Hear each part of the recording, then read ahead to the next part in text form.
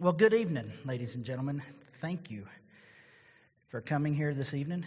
Wow, what a beautiful crowd. A few months ago I mentioned about losing weight, going on a diet, and how we expect to go on this diet and to see immediate results, right? Well, we expect the same thing when we pray. And in this microwave and instant message world, it just doesn't happen. We have to be patient.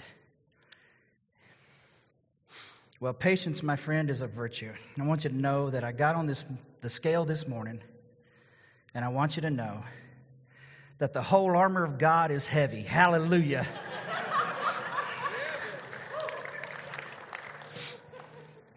Did you know that about 1/3 of the Gospels is about the last week of Jesus Christ? It's his last week. 1/3. The breakdown, according to each of the Gospels, is 1/3 of Matthew from Matthew 21 through 28, 1/3 of Mark from Mark 11 through 16, 1/4 from Luke 19 to 24, and nearly half of John from John 12 to 20. And now we have 89 chapters in the Gospels. 29 are about the last week of Christ. So we see that half of John is about the last week, but only 25% of Luke is about his last week. And I would speculate that's because Luke wasn't there. He researched, he investigated this, and being a good researcher, he made it balanced and gave 25% to each portion. I'm only speculating, I wasn't there. But we see that John, half of John, was there. It was the last book written of the Gospels. It was by the disciple whom Jesus loved. It was by the disciple that followed Christ around. If you recall at the last of John, he basically was following Christ and Peter up the hill like a puppy dog does, right? He loved Jesus.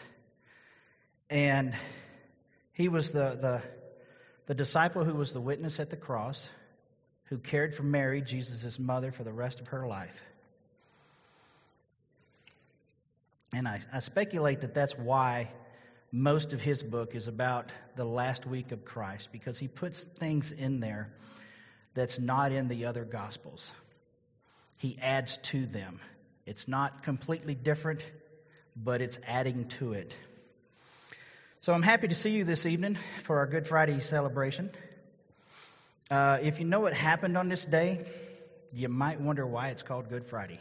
Anybody ever wonder that? Yeah, a few of us. Title of my sermon is What's So Good About This Friday? We know what happened. So Britannica.com notes that Good Friday, which is the Friday before Easter, is the day of Christians commemorate the crucifixion of Jesus on the cross. To commemorate something, we are honoring the situation with the intention of keeping the memory of the event that happened. So we are here to honor the memory of Christ's sacrifice on the cross. In Germany, the word they use for it translates to sorrowful day. And if you think about what happens today, that's more appropriate, right? I'm going to see about changing your mind here. As one from the outside looking in, this might seem more appropriate, the Sorrowful Friday. This is a day we commemorate the death of Christ. So let's briefly take a look at the final week of Christ and concentrate on the last 24 hours. And we'll start in John 12, 1 through 3. And I'm going to read, this one's NIV. Most of mine are in New King James Version. 6 days before the Passover, Jesus came to Bethany, where Lazarus lived, whom Jesus had raised from the dead. Here a dinner was given in Jesus' honor. Martha served, while Lazarus was among those reclining at the table with him. Then Mary took a pint of pure nard, an expensive perfume. She poured it on Jesus' feet and wiped his feet with her hair, and the house was filled with the fragrance of perfume. When Christ was anointed by Mary, one of the disciples specifically spoke up and objected to it because she was wasting the oil. He wanted the money. And what Jesus said next in John 12:7 was, "Let her alone. She has kept this for the day of my burial." This is the anointing of Christ at Bethany by Mary. This is 6 days before the Passover. If we back up to the Jesus raising Lazarus from the dead in chapter 11, so we're just John 11, we can see how close to the same time period, it probably within a few weeks from the event of raising Lazarus from the dead. The testimony of Lazarus' resurrection caused the high priest to plot to kill Jesus and later to plot to kill Lazarus as well. And this was close to the time frame of the Passover, as noted in John 11:55, where it says, "And the Passover of the Jews was near." So the next day after Jesus is anointed, they make their trip on Palm Sunday. They're singing songs of ascent. They were singing praises to God, as Pastor Mark told you on Palm Sunday. And Christ knew he was going to die. Since Bethany was less than 2 miles from Jerusalem, it wasn't a very long walk. So in case you've ever wondered, it's like 1.72 miles or something like that. It's not a very long walk, but it's uphill. Both ways in the snow. All right. So we are going to start with Matthew 20:17 through 19. And now Jesus, going up to Jerusalem, took 12 disciples aside on the road and said to them, "Behold, we are going up to Jerusalem, and the Son of Man will be betrayed to the chief priests and to the scribes, and they will condemn him to death and deliver him to the Gentiles to mock and to scourge and to crucify. And the third day he will rise again." This is on their way to Jerusalem, where he tells them that he's going to die. And he tells them exactly what's going to happen. He knew it was going to happen, and yet he still praised God. He still sang the songs. And then Jesus teaches about the grain of wheat that must die in order to produce more. This is, I think, his way of saying that he has to die in order to produce what needs to come next. Then he makes a profound statement in John 12:27, and we're going to read 27 through 30. "Now my soul is troubled, and what shall I say? Father, save me from this hour? But for this purpose I come to this hour." Now listen carefully to these next verses. "Father, glorify your name." Then a voice from heaven saying, "I have both glorified it and will glorify it again." Therefore the people who stood by and heard it said that it had thundered. Others said that an angel spoke to him. Jesus answered and said, "This voice did not come because of me, but for your sake." This is not the first time that a voice from heaven has spoken to Jesus. Okay. So Christ rides into the town on donkey, fulfilling the prophecy in Zechariah 9:9. And this will make sense later why I bring that into it. During this last week, I think it's safe to say that there were some conflicts between Jesus and the scribes and the Pharisees, since he calls them hypocrites several times in Matthew 23. Then he continues to teach. He doesn't stop. He knows what's coming up. He continues to teach. He's got things to do. There's not much time left. He has his Last Supper, so now we're on Thursday, right? Judas runs off to betray him. He institutes the communion, which we just observed. He washes the feet of the disciples, and then they take an after-dinner stroll to the garden. That's an easy way of saying that Christ went to the garden. So now we're in the garden at Gethsemane. Imagine, if you will, a man so distraught, so sorrowful over what is coming. He knows the coming events. And he goes to pray in the garden. He takes his friends with him. He takes the disciples with him. And he tells them to sit right here. And so they sit right there, and he's going to go pray. But he takes Peter, James, and John with him, his inner circle. He takes the people with him that are the closest to him. He's sorrowful. He becomes sorrowful. He's deeply distressed, according to Matthew 26:37. before saying to them in Matthew 26:38, "My soul is exceedingly sorrowful, even to death. Stay here and watch with me." Now he confides in his friends that he's worried, that he's sorrowful, that he's got a lot on his mind. And Jesus is going to pray, and he wants his best friends with him. He wants the closest people with him. He cries before them. And I say this because any person who is exceedingly sorrowful is going to cry. I wasn't there. I don't know. It doesn't say, but I would speculate he did. He was fully man and fully God. Well, he instructs them to sit while he goes and pray, and takes Peter and takes them with him. Well, he confides in them. I imagine that Jesus was weeping before his friends, brokenhearted about what's to come, and probably a bit scared because he knows what he must endure in the coming hours. He wants his friends there with him. He asks them to watch and pray with him. And he walks a few feet away and he falls flat on his face. And it's not like he tripped. He got weak in the knees. He was worried. He's scared. He's sorrowful. He's got things on his mind. Walking is not one of them. So he falls down and he prays, "Oh, my Father, if it is possible, let this cup pass from me. Nevertheless, not as I will, but as you will." And that's in Matthew 26:39, if you're keeping up. Now, Max Lucado describes Jesus praying in the Garden of Gethsemane in a vivid way. He states, "Now look into the picture. Look closely through the shadowy foliage. See the solitary figure? Flat on the ground, face stained with dirt and tears, fist pounding hard on the hard earth, eyes wide in a stupor of fear, hair matted with salty sweat. Is that blood on his forehead?" Well, yes, it is. Christ was sweating blood because of the amount of stress he was under. Christ prayed, his disciples slept.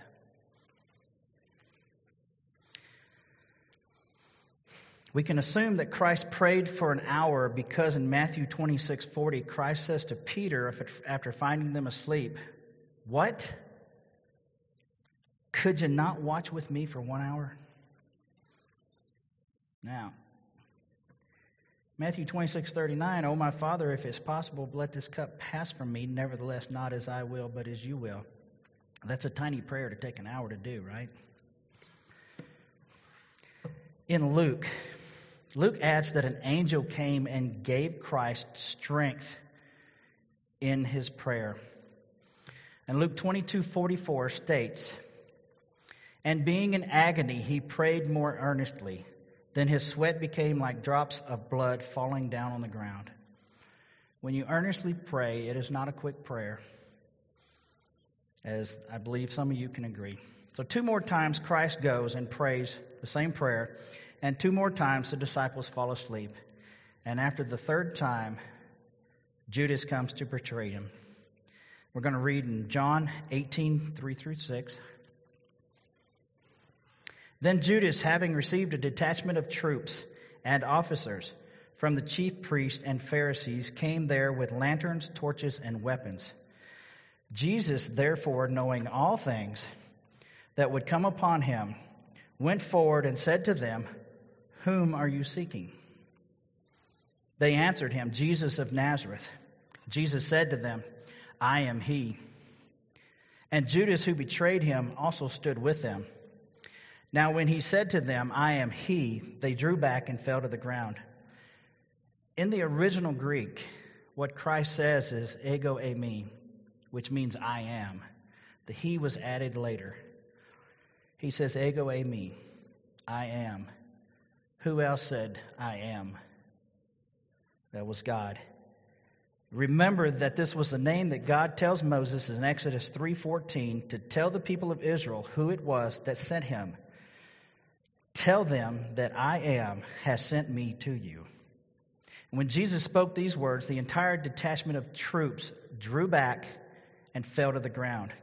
Now, I heard a pastor preach about this one time, and he said that they didn't just fall to the ground. It It was almost like you've seen in the movies where a car bomb or a bomb goes off and people are standing there and they blow backwards and fall to the ground. He imagines that's what it was like.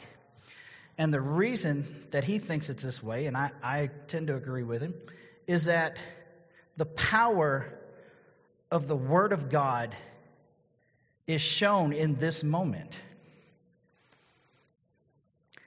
Christ lets them know by the power of His Word that He doesn't have to go with them, that He could destroy every one of them with a word.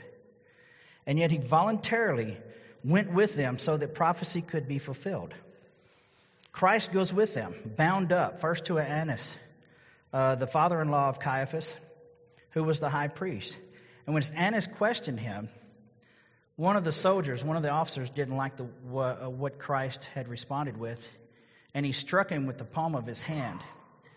Now, I don't imagine he struck him with the palm of the hand. I think he struck him with the palm of the hand. I think he hit him with the full force of what he had, not a slap.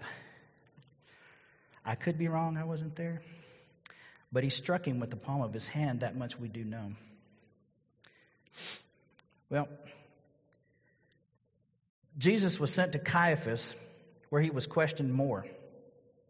And he was hit again many times while blindfolded. And he was mocked and beaten and spit upon and sentenced to death. Then he is moved over to face Pontius Pilate in the morning. And in Mark 15:1, we see that immediately in the morning, the chief priest held a consultation with the elders and scribes and the whole council. And they bound Jesus and led him away and delivered him to Pilate. I want y'all to catch that. In the morning. That means they took Christ to Pilate in the morning, but that everything else, the accusations, the mockings, the speedings, the spit upon, was all done at night, usually when thieves and murderers come out. Think about that. This was done in secret. This was done in darkness. Now, Christ had been condemned to die by the Sanhedrin, but they needed to get permission by the Roman government to put him to death. So they took him to Pilate. And Pilate finds no fault in him. But he finds out he's Galilean. And he sends him over to Herod. And if y'all remember the story of why that happened, because Herod was in charge of the Galileans. He sends him over to Herod. Herod, he doesn't speak to Herod. Herod robes him, sends him back to Pilate, says, do what you want with him. Christ was mocked and beaten in both places because he had not given a defense, nor had he said anything for the accusations made by the chief priests and scribes. Then Pilate presents Jesus before the crowd. This is for their decision on whom to let go. He presents Jesus, who is innocent. He presents Barabbas, who is an insurrectionist and a murderer. The crowd chose Barabbas for release and for Jesus to die. Just a few days ago, as he was coming in the gate in Jerusalem on the back of a donkey, they were praising him. They were singing praises to him. And now they want him to die. Pilate washes his hands of it all and proclaims that he is innocent of the blood of Jesus, of this just man, as he hands Jesus over to be crucified after he scourges him. And to scourge someone is to whip them with a lash that has multiple lashes on it for maximum effect. If I hit someone with a whip, am I innocent of his blood? I'm just saying. Now let's look at Matthew 27. This one's going to be a long section, 27 through 54. Then the soldiers of the governor took Jesus into the praetorium and gathered the whole garrison around him. And they stripped him and put scarlet robe on him. When they had twisted a crown of thorns, they put it on his head and a reed in his right hand. And they bowed at the knee before him and mocked him, saying, "Hail, King of the Jews." Then they spat on him and took the reed and struck him in the head. Then they mocked him, and they took the robe off of him and put his own clothes on him and led him away to be crucified. Now as they came out, they found a man of Cyrene, Simon by name, Him they compelled to bear his cross. And when they had come to a place called Golgotha, that is to say, place of a skull, they gave him sour wine mingled with gall to drink. But when he had tasted it, he would not drink.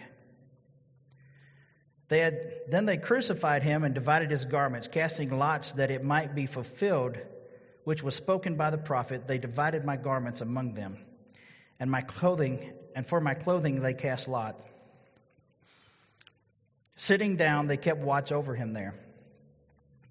And they put over his head the accusation written against him, "This is Jesus, the King of the Jews."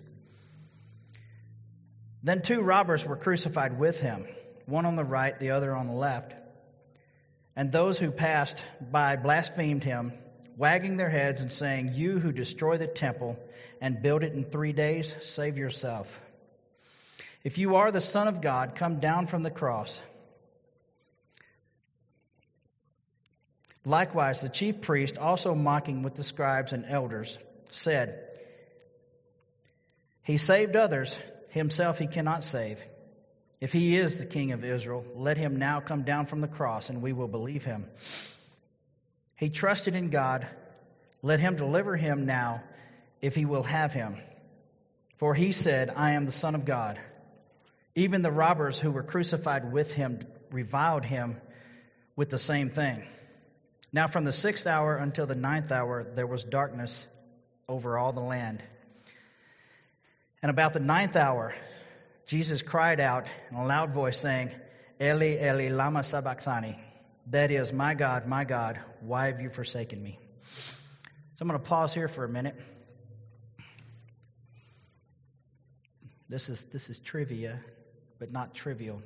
Do you know why it says, "Eli, Eli, lama sabachthani," and then gives a translation of what that means? Anyone ever thought about it? It's because when Christ spoke those words, he spoke Hebrew. The original Matthew was written in Greek. And so when he spoke the Hebrew, what they did is transliterated it for the Greek people to read, "Eli, Eli, lama sabachthani." And that'll come in play in a minute, because you'll see where that comes from. Now we continue with 47. Some of those who stood there when they heard that said, "This man is calling for Elijah." And immediately one of them ran and took a sponge, filled it with some sour wine, and put it on a reed and offered it to him to drink. The rest said, "Let him alone. Let us see if Elijah will come to save him." And Jesus cried out again in a loud voice and yielded up his spirit. Then the veil of the temple was torn in two from top to bottom, and the earth quaked, and the rocks were split, and the graves were opened, and many bodies of the saints who had fallen asleep were raised. And coming out of the graves after his resurrection, they went to the holy city and appeared to many. So when the centurion who was there with him, who were guarding Jesus, saw the earthquake and the things that had happened, they feared greatly, saying, "Truly, this was the Son of God." This was not a good Friday. As a matter of fact, you might say it was the worst Friday ever. So what makes it good? I want you to see the parallels between the death of Christ and what is written in Psalms 22 and Isaiah 53. As Christ is on the cross, he quotes Psalm 22:1 when he says, my God, why have you forsaken me?" Now, is Christ quoting Scripture to be quoting Scripture, or is he pointing at Psalms 22 for the prophetic words of David for us to see? I think it's the latter. I think he's pointing that direction so that we can see it. Let's go to Psalms 22:7 and 8. "All those who see me ridicule me. They shoot out the lip. They shake the head, saying, 'He trusted in the Lord. Let him rescue him. Let him deliver him, since he delights in him.'" Didn't we just read those in Matthew 27? All right. So prophecy is coming true.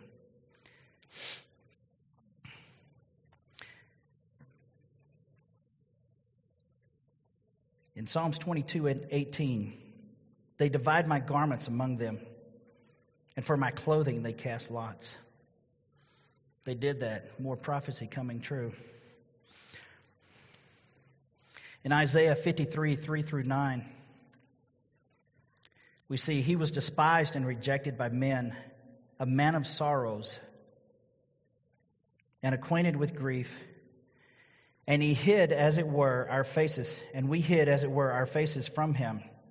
He was despised, and we did not esteem him. Surely he has borne our griefs and carried our sorrows. Yet we esteemed him stricken, smitten by God, and afflicted. But he was wounded for our transgressions. He was bruised for our iniquities. The chastisement of our peace was upon him. By his stripes we are healed. All we like sheep have gone astray. We have turned every one to his own way. And the Lord has laid on him the iniquity of us all. Then he was oppressed and he was afflicted, yet he opened not his mouth. He was led as a lamb to the slaughter, and a sheep before its shearers is silent. So he opened not his mouth, and he was taken from prison and from judgment. And who will declare his generation? For he was cut off from the land of the living. For the transgressions of my people he was stricken. And they made his grave with the wicked, but with the rich at his death, because he had done no violence, nor was any deceit in his mouth. That's Old Testament. That's Isaiah. That's exactly what happened to Jesus on the cross and during his last day. He didn't open his mouth. He didn't make a defense. He took all of our sins upon himself. We see that Christ fulfilled many prophecies on this day alone. It's almost like God was throwing a firework display and showing the multiple prophecies and showing them to us. And with each prophecy fulfilled in the Gospels, the fireworks went off and we oohed and awed. And we marveled at what we saw, but we were missing the point. The fireworks begin to build up. Suspense for the big finale that we would expect, firing off in rapid succession as the prophecy concerning the Messiah is fulfilled. The anticipation is there for the final explosion that surprises us and fills us with delight, but it doesn't come. The final surprise comes on the third day when Christ's own prophetic words are fulfilled at his resurrection. So it is good. As Paul Kenderdine noted a couple of weeks ago, it is the shed blood of the sacrifice that covers up the sin. It is the shed blood of Christ that makes us the righteousness of God in Christ because of this sacrifice. Now we're going to look at 2 Corinthians 5:21. For he made him who knew no sin to be sin for us, that we might become the righteousness of God in him. We know the purpose of Christ's sacrifice was to save us from hell. We know John 3:16, and we should know John 3:17 as well. It states, "For God did not send his Son into the world to condemn this world, but that this world through him might be saved." It is through Christ that we are saved. We hang crosses in our churches. We hang them on our neck. And it is a symbol of torture and death. But as a believer, it is a symbol of the end of the beginning of a life in Christ. It is a symbol of what our Lord and Savior went through when the sins of the world were placed upon him as a sacrifice. This is what is good about Friday. Christ's sacrifice gave payment for the penalty of all sins, past, present, and future. Jesus Christ is the Alpha and Omega of both revelation and redemption. He is the sum of divine wisdom and the fulfillment of the divine plan for the world. This truly is a time to remember what Christ did for us on the cross. This truly is a Good Friday because of the final result of the actions of that day. Shall we pray? Our most gracious Heavenly Father, thank you for loving us so much that you made a way for a permanent sacrifice that covers our sins even 2,000 years later. Thank you for giving your only begotten Son as this sacrifice, and thank you for the understanding that we gain through godly men who preach your word and show us how much you love us. Thank you for pastors like Jeremy and Mark who teach your word with theological accuracy so that we may comprehend how to apply it in our daily lives as we grow closer to you. We humbly ask that you continue to open the hearts of the family here at Heights as we continue to love you, to love each other, and to love serving you. In Jesus' name, amen. Now, this comes to the close of my sermon. There's a video that we are going to play, and after it's done, you are dismissed. But I want you to listen to the words of this video. It is a beautiful, beautiful song, sung by David Phelps, who was in the Gaither Vocal Band. So, thank you.